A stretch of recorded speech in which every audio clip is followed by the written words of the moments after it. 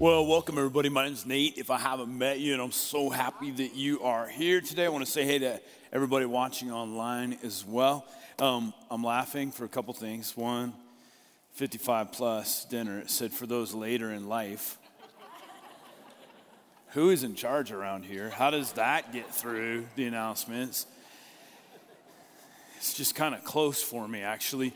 It reminded me on my 45th birthday, I had my youngest son. I was dropping him off at school. And he goes, "How old are you today?" I said, "I'm 45 today." And he's quiet for like 90 seconds. He goes, "Even if you live to 90, you're more than halfway dead." I said, "Yeah, I'm probably more than halfway dead at this point in my life." How fun. I've met Glenn, who was baptized a couple times, but I didn't know his story. I mean, how exciting was that? Wasn't that the neatest thing in the world? I love it. So we started last week a series in a book of the Bible called 1 Thessalonians. So a few times a year at least, we'll look at one specific book, typically a shorter book, and we'll just take some time to really thoroughly dig into it, see what it has to say. And I'm always astounded as I read one of these books that's thousands of years old, how human nature doesn't change and God doesn't change, right? So it still applies to us today. So a little bit of review if you weren't here last week when we began this. It's written either 50 or 51 AD, and it's the first book that the Apostle Paul writes, and it's one of the first books written in the New Testament in general. And Paul is writing it in response to a 3-week period he had in a city called Thessalonica. He's chased out of town. He's been traveling throughout the Roman Empire, mainly what we call Turkey today, in Greece. And wherever he goes, he just has this compelling desire to tell people what he calls the good news. And the good news is that God has come to earth. The good news is that no longer is your behavior necessarily determine your relationship with God. The good news is that God has provided a way for forgiveness. The good news is that humans and God can now be reconciled, be brought together. We could be sons and daughters. So he he travels all over the known world, 3, maybe even 4 missionary journeys, and just shows up to towns and finds an audience and starts to tell them. I want to show you a map real quick so that in your mind you can kind of know where this is happening. Paul starts his missionary journey from this town, Antioch. He travels, and in the book of Acts, you can read about all of these visits to these different towns. We're going to read from his interactions with the church in Thessalonica. Today it's called Thessaloniki, and it's a very modern city of a couple million people, and like most recently, they were building a new parking garage and they found a whole temple to Zeus underneath it. Like it's just one of those cities that the ancient history has been buried. So he's run out of town, and now we don't know exactly how old this church is when he writes this book. Some would say 3 or 4 months. Some would say up to 6 or 9 months. But as he writes back to these people, he could only stay for 3 weeks. He writes this book. He sent Timothy all the way back to sneak into the city. Says, how are they doing? You know, like when we left, there was a riot. People were so upset that the individuals were responding to the message of who Jesus is. There's a riot. So Timothy comes all the way back to Paul, who's in Corinth now, and says, it's beautiful. I mean, there's this blossoming young church. And so what Paul writes is incredibly complimentary. It's fatherly. A lot of times he's going to have to write books back to people because chaos and dysfunction has entered their church. So you'll read a lot, like Corinthians. He writes 2 letters to Corinthians that are kind of like, ay, what are you guys doing? When he writes the Thessalonians, it's this incredibly warm, I am so proud of you. He does have some instructions. So what we're going to do is we're going to read verse 4 through 10 of 1 Thessalonians chapter 1. And I'd say this, what I love about this text is it gives us a model for what Christianity should look like when in a healthy fashion it's living itself out in a culture, okay? There's plenty of dysfunction in church, right? And I'm a student of church history. There has been dysfunction in churches for 2,000 years. But we have this beautiful glimpse where Paul is going to give them a series of compliments, and he's going to tell them, he's going to use the phrase, you are a model. You're a model. He's going to use the Greek word typos. Typos. We get so many words from that. Typography, prototype. He says, you are a typos. You're a model for all of these other churches. Now, why is it important to have a model? So a couple summers ago, my wife's birthday is in June, and she wanted a new patio set. I rebuilt a deck, and it was just bare and empty. And so she looked for a long time and found something online, ordered a patio set, and it was big, but it was a great deal. And this is how it started. I happened to be home, and it was delivered via Amazon Prime. Yeah, anybody ever feel sorry for like drivers when you realize, you see like a UPS truck in the middle of absolute nowhere, Montana, and you know they're delivering like a toothbrush? And it's free because it was ordered on Amazon Prime, and you're like, I don't know about this business model in rural areas. So anyway, the UPS driver pulls up, and it's like 9 boxes, like big boxes. And he is ticked that his entire truck is filled with free shipping for us. And I'm not kidding you. I thought, I'm going to help him unload it. And when I got out there, he looked at me, he goes, have you people never heard of Home Depot? He literally said that to me. He was just like, my truck is full. So we get everything unloaded. I get it on the porch. I think, I'm just going to tackle this. It's my day off. Open up all the boxes, these 9 boxes. And by the end, I've got like pieces of chairs and tables. And I've got like 9 different bags of bolts and nuts and screws. And there are no directions anywhere. So I go back through all there's nothing. So I think I'll get on the website. And the website is not in English. I'm like, what in the world do I do? So I just sat there, and I was contemplating, well, I'll just put it all back in the box and send it back. And I thought of that UPS driver. I thought, he's going to murder me if he has to take this back. So I sat there, and here's what dawned on me. There's pictures on the boxes, right? So I like lined up all the pictures on the boxes. And just for the next 13 hours, I just sat there, thought, can I make these parts look like that? And it took a lot of trial and error, but eventually I got it all together. The only reason I could take all these disparate, varied parts and put them together is I had a model. I had something to look at, something to replicate. So as Paul writes this complementary section of Scripture, he's saying, here's a model. Therefore, 2,000 years later, we can look at it and go, okay, you painted a picture, Paul. We want to put everything together so that it can look like that, right? It was difficult for these Thessalonian believers. Okay, there's tension in the city, the riot.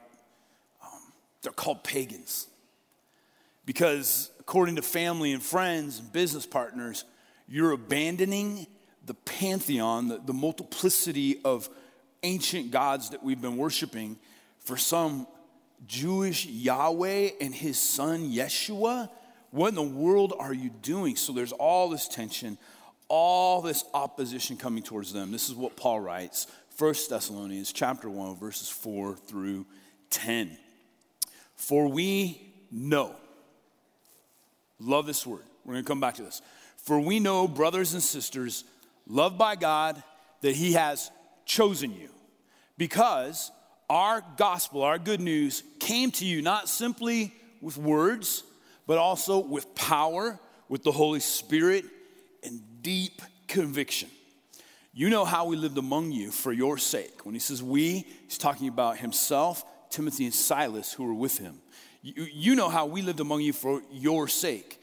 You became imitators of us and of the Lord, for you welcomed the message in the midst of severe suffering with the joy given by the Holy Spirit. It's interesting. Paul says severe suffering and you still had joy.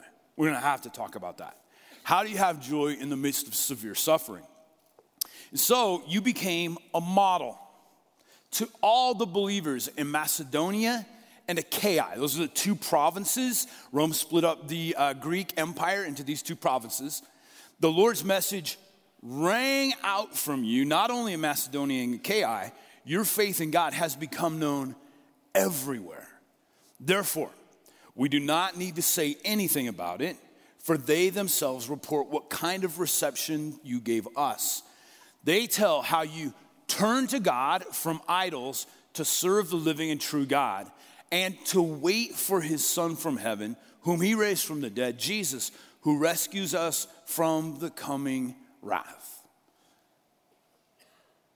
Paul's compliments to this church. What do we learn? Here's what I'd like to do. I'd like to walk through that text because there are several things that I think are essential for us to examine a little bit more. Number one, what does Paul say? He says, here's what I'm really proud of you for. It's what you know. It's what you know. He says, we know, brothers and sisters, loved by God, that he has chosen you. So he uses this word, Delphio, and it means it's this brotherly, familiar love. Paul's going to use the term brothers and sisters 15 times in this book, more so than any other book in the entire Bible. He's going to say, you're my brothers, you're my sisters. Again, it's this warmth of family. He says, here's what sets you apart. First thing I want to point out is what you know. And it's interesting to me, he doesn't talk about their theology. Remember, this is a church that doesn't yet have the New Testament. This is a church that is months old. But he says, you know what is most important. It is sunk deep into your psyche. It has become your identity. And here's what you know, that you are loved and chosen. Loved and chosen. And ladies and gentlemen, I would say these are perhaps the two most essential things for any human being to know if you are a follower of Jesus. I understand in the room we have people in all different places. Some of us are spiritually unresolved. But as you hear this is what it's supposed to look like. It's supposed to begin with this. More than my theological knowledge, much more important than my knowledge of church history, of facts, much more important than anything is this. At the very core of who I am, do I know that I am loved by God? Do I know that I am chosen? Paul is using distinctly Old Testament verbiage when he communicates this. If you read through the first 2/3 of the Bible, everything written before the arrival of Jesus, over and over, God says to a specific people group, the Hebrews, the Jewish people. He says, you are my chosen people. You are loved. And that phrase doesn't ring out to everyone else. It's to this people group. God is working a plan. He's trying to restore humanity. He focuses in on a man named Abraham and his descendants, the Jewish people. And over, in the midst, they have this kind of up and down relationship with God. But God always comes back and he says, you know that you're my chosen people. You know that you are loved. Now, Paul is going to take those two words and he's going to pull them into the city of Thessalonica. And he's going to say this, just as God had that commitment to the people, the Jewish people of the Old Testament, he now has that commitment to you. You are loved. You are chosen. It's not based on merit. It's not based on morality or human performance. You are simply loved. Now, how this happens, how God can love us, regardless of what we do. Even when I read this, right, I know what goes through our minds, because I am insecure in this area too. You're chosen and loved. And some of us are like, you don't know what happened last weekend, Nate, right? Some of us have been attempting to earn God's love, to hope that we could be chosen. And Paul just says, emphatically, he says, you are chosen and loved. These are immature followers of Jesus. Months into their journey with him, there is dysfunction in their lives, there is brokenness, but they have decided it is true that the God of the universe loves me, that the God of the universe has chosen me. And when I know that, I'm not hoping for, I'm not attempting to earn. When I just know that, literally it has the potential to change nearly everything in our lives. Because I'm no longer attempting or hoping or pursuing God's love for me. It becomes my identity. I become secure in that. And whatever else happens in life, I'm never afraid. Could God love me even now? Would I still be chosen even after what's happened? And the answer is yes. Point number one. People in Thessalonica knew that they were chosen and they were loved. Number two, Paul says, and here's how we know that you were chosen and loved. Because that's the next question, right? At least so I'm chosen and loved. Well, how do we know this? Paul says, here's how I know that you were chosen and loved. Remember, he was there for the genesis of this church. He says, because the gospel came to you, the good news of Jesus came to you with more than just words. So it wasn't Paul showing up in the city, and the guy's brilliant, right? He's an orator. He can probably convince anyone of anything. He's going to win every argument. But he says, it wasn't just me showing up and me speaking these persuasive words that made you begin to consider and think. He says, no. There was something that happened. You know you were chosen and loved because these three things happened. One, there was power when I came and spoke the truth. There were miracles that were happening in your midst. People were transformed. There was something tangible that happened when you believed the good news. He says, and also I saw this. The Holy Spirit was present. No longer like God out there, but when you accepted the message of Jesus, it was God in us. That's part of the good news, is that God's no longer just out there somewhere beyond the edge of our solar system. But the Spirit of God can be within us, in our midst, moving through us. Paul says, the Spirit of God showed up and miraculous things started happening. You guys had other languages that you were able to speak and miracles. You could pray and things happened. He says, there was one more thing that I know for certain, that you understand you're chosen and loved and that God is with you. It's that there was a deep conviction in your lives. Deep conviction. It's that you hear it, and you just thought, this is true. Not true how a mathematical formula is true, but this is true in the sense that it resonates with what is happening in the world, that there's a truth here that has the capacity to liberate. So I had a deep conviction of its truth, but you also had this other deep conviction. It's the deep conviction that you couldn't do this by yourself, that you needed a Savior. It's a conviction that human beings are broken without God. And in our world today, that is one of the hardest things for people to accept. We so celebrate and believe in human potential, right?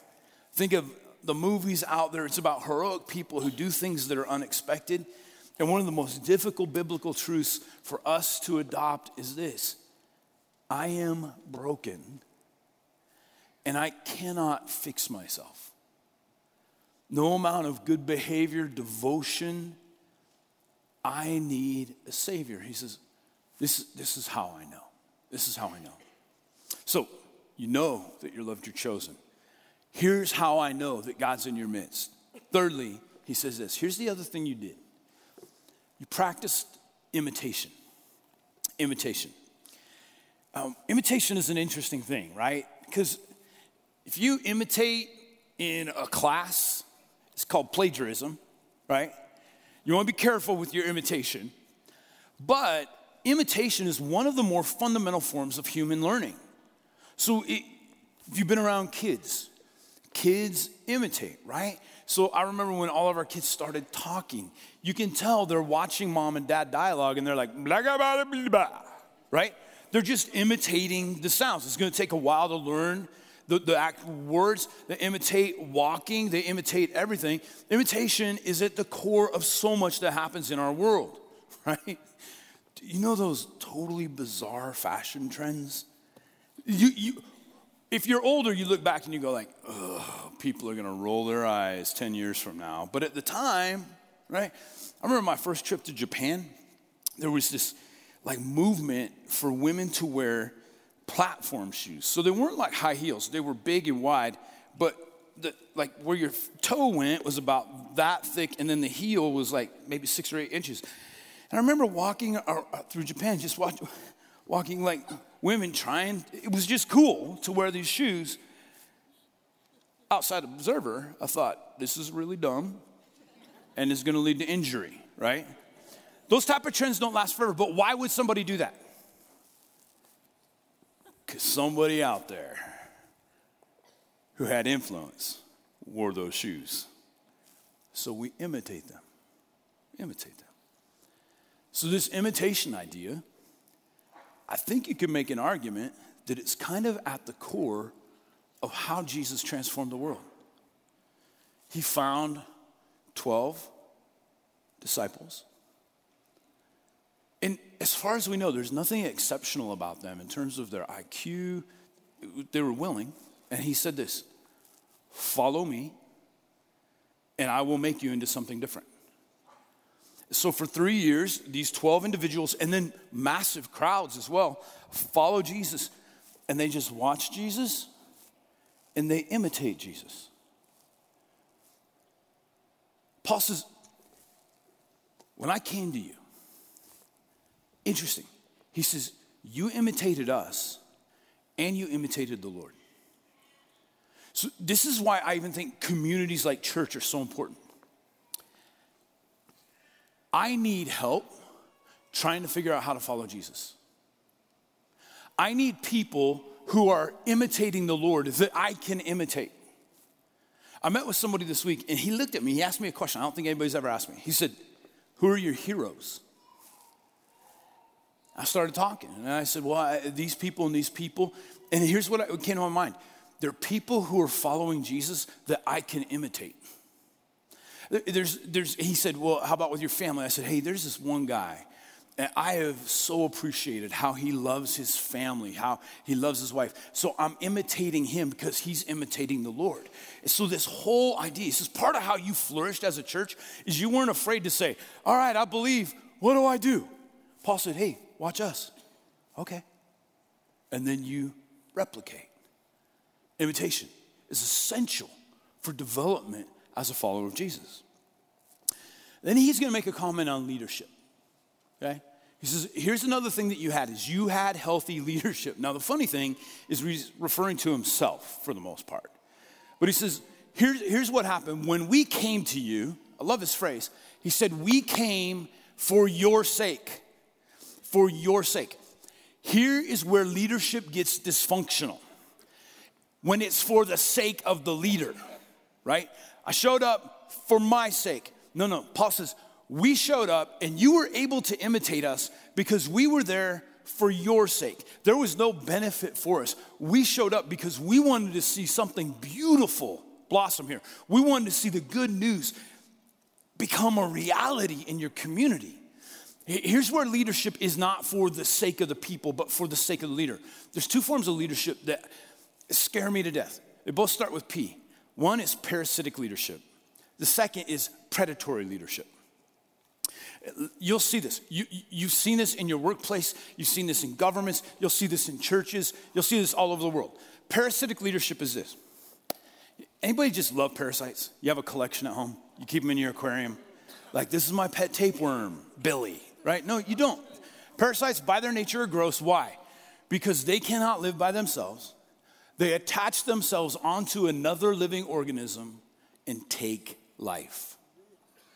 And there is way too much parasitic leadership where it's insecure people who attach themselves by title, by power, onto a person, onto an organization, and find the security that they've ever wanted, always wanted, the notoriety they've always wanted in the people they're called to lead. It's leadership for their sake. Predatory leadership is when you use people. People are simply a commodity. And Paul says, here's one of the things that made it work in Thessalonica is your leadership. And I think he's talking to the leaders that are now emerging and are trying to figure out how to organize this thing. He says they're leading for your sake. It's servant-hearted leadership. Fifth he's going to get into this whole idea of model. You became a model. You became a typos for all the other churches around. Here's the first thing he says. Here's how you became a model. You remember all those other cities on the map? He said, you spoke something powerful to them when you turned from your idols to the one true God. That sparked something, because here's one of the challenges with missionary work and endeavor in the first century. Is people would go and they just are naturally attracted to the person of Jesus, the stories of Jesus, the truth of Jesus. Like, wow, that's beautiful. But the temptation is they just add it to their pre-existing religious worldview, right? So, oh yeah. We worship Zeus. We worship all these other gods.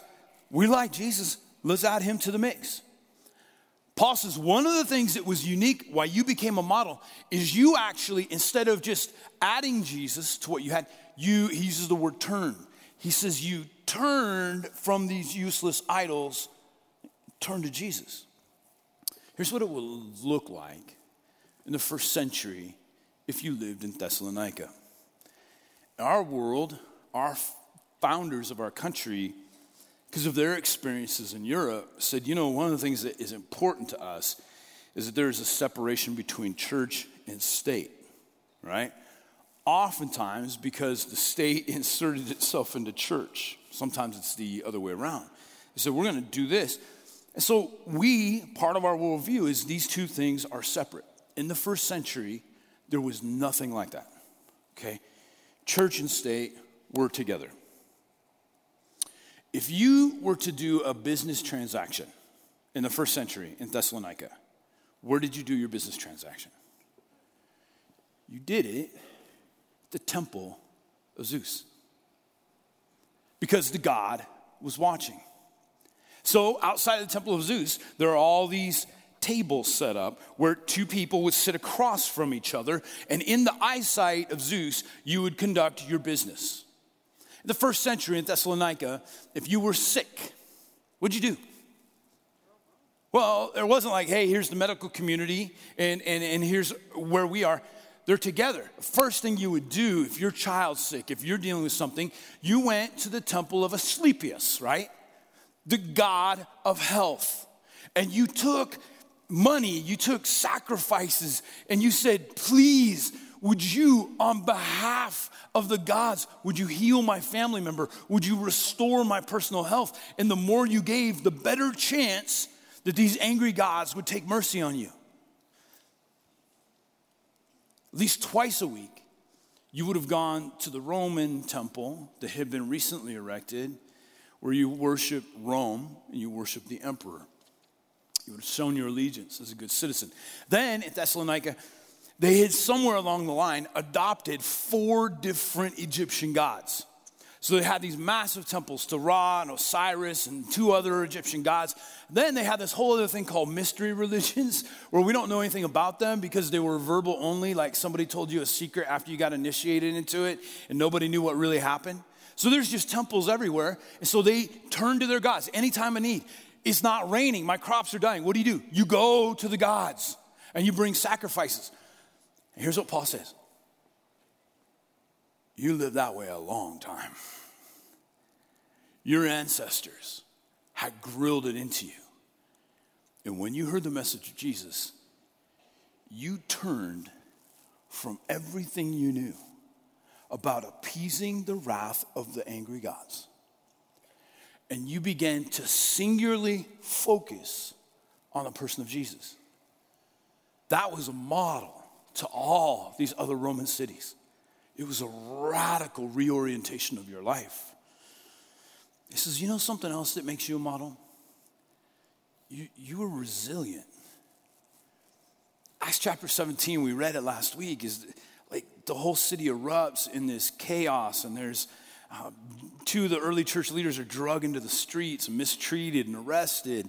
He says, even though the church had a hard start, you had joy in the midst of suffering. How do you do that? I wish I could tell you that the minute you follow Jesus, like all your problems evaporate, and from this point on, it's like downhill, man, like it's easy going. But it's not. You read this book, most of the heroes just went through the blender. I mean, brutal lives. Dealt with ongoing chronic pain. The author of this book, Paul, his body's covered in scars when he finally dies. Because he has been beaten, he's been imprisoned, he's been wrongfully accused, 2 attempted executions. It just goes on and on. Here's one of the secrets, I think, to really thriving, to being a model, is that suffering doesn't have to dictate your attitude. See, we all look for happiness, right? Everybody wants to be happy. But happiness and joy are 2 different things. Happiness is when my circumstances are perfect, right? Everybody in my life loves me. There's no conflict. There's plenty of income, right? The weather's just how I like it. I'm happy. But Paul says you were joyful even when you were suffering. And that means this. Whatever happens tomorrow, here's what I know. I'm loved by God and I'm chosen. And nothing can shake that. So my joy remains intact regardless of what is happening around me. He says that's part of what made you a model, is that you were resilient.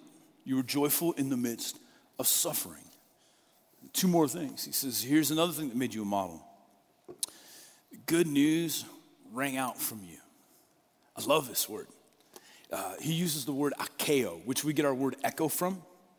So he says, here we are, this church where I was only there for 3 weeks. And I spoke the message to you. And something happened in your midst. In this little place of Thessalonica, an influential city.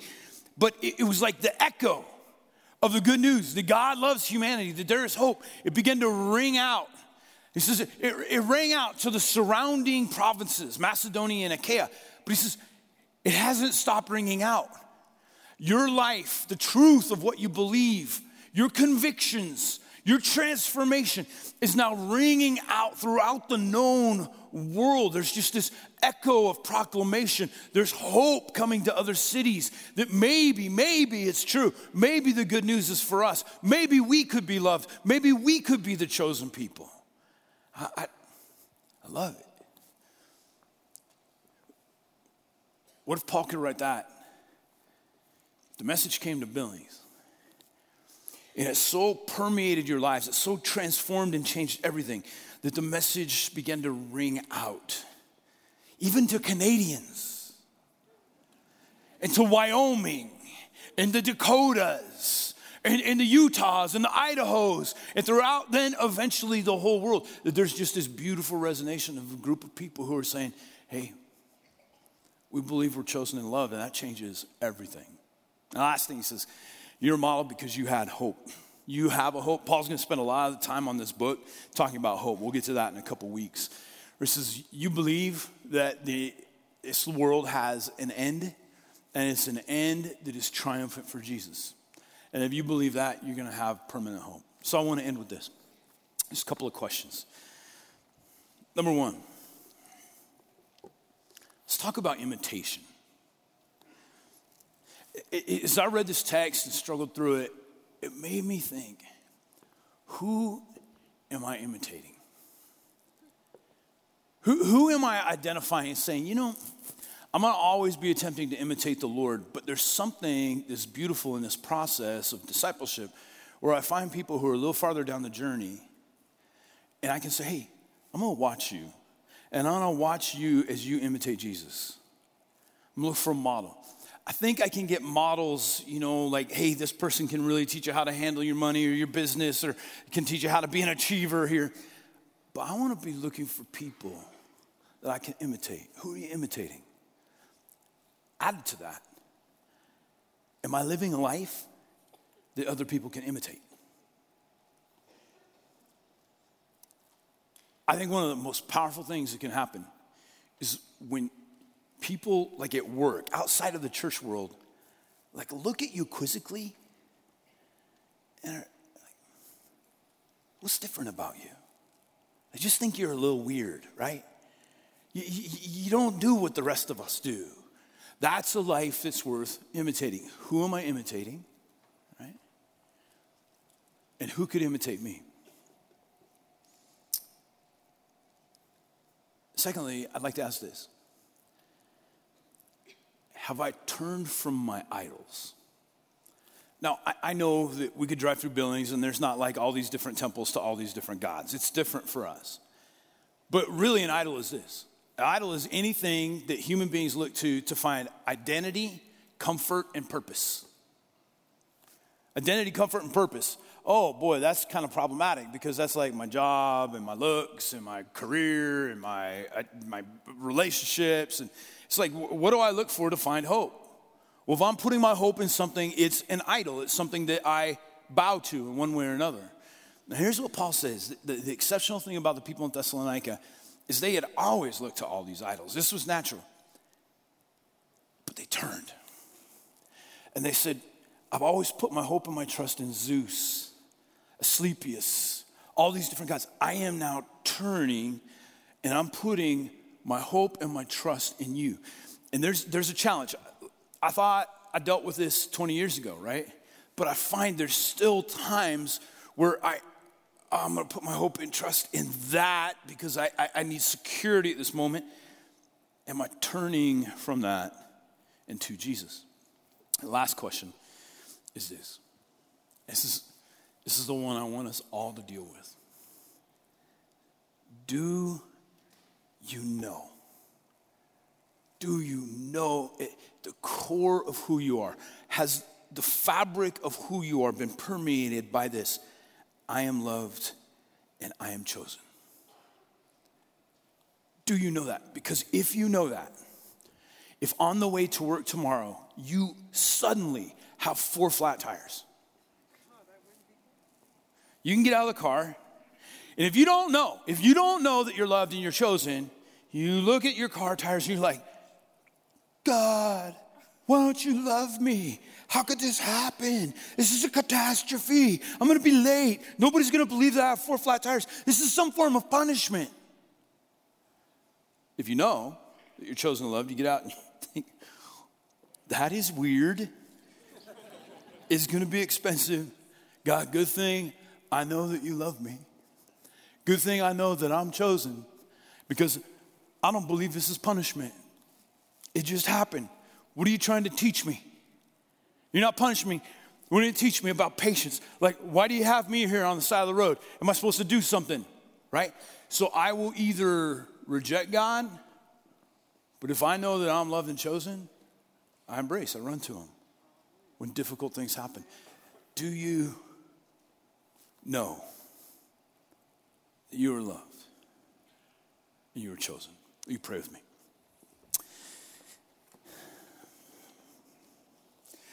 Father, there are so many different things to cover here. I pray that the Spirit of God would do the work necessary in each of our hearts. As we read through this, I think for everyone in the room, there's something that we were stirred. There's something that resonates. There's something that was challenging for us. And Lord, we will turn attention to those things. If it's turning away, if it's a life of addiction that has been our idol, if it's a life of success that has been our idol, teach us to turn from that. Lord, for everyone in the room, will we know that we are loved right now, exactly as we are. We can't even comprehend it. We know of our failures and we know of our mistakes. But you choose us and you love us. And would that permeate the depths of our souls? And would we live from that place? If you keep your eyes closed for a moment, I just want to make opportunity. If you're in the room, here's how you know that you're loved and chosen. It's no longer based upon ethnicity. It's no longer based upon moral performance. It's based upon this, that you trust and follow Jesus Christ. And when you trust and follow Jesus, you're now the people of God. You're now loved and you're now chosen. For any of us in the room that would say, I need to be in alignment with Jesus where I can be loved and chosen. I'm ready to surrender my life to him. If that's you, would you just boldly raise your hand and wave at me? Catch my eye. Yes, ma'am. You're his daughter. Yes, ma'am. Yes, ma'am. You're his. You're forgiven. Yes, sir. Yes, right in the back. Absolutely. Yes, ma'am. You're his. Yeah, there as well. Yes, sir. I see your hand. Anybody else on my left? Yes, sir. You're his. Yes, I see you. If you're in the balcony, will you wave at me? Okay, here as well. Thank you. Thank you. Yes, ma'am. Yeah. Right here. Yes, I see your hand. Loved, chosen. Yeah, I see you. Yes, yes, yes, yes, yes, yes. All 6 of you up there. Beautiful. Hey, would you guys applaud? A big group of people.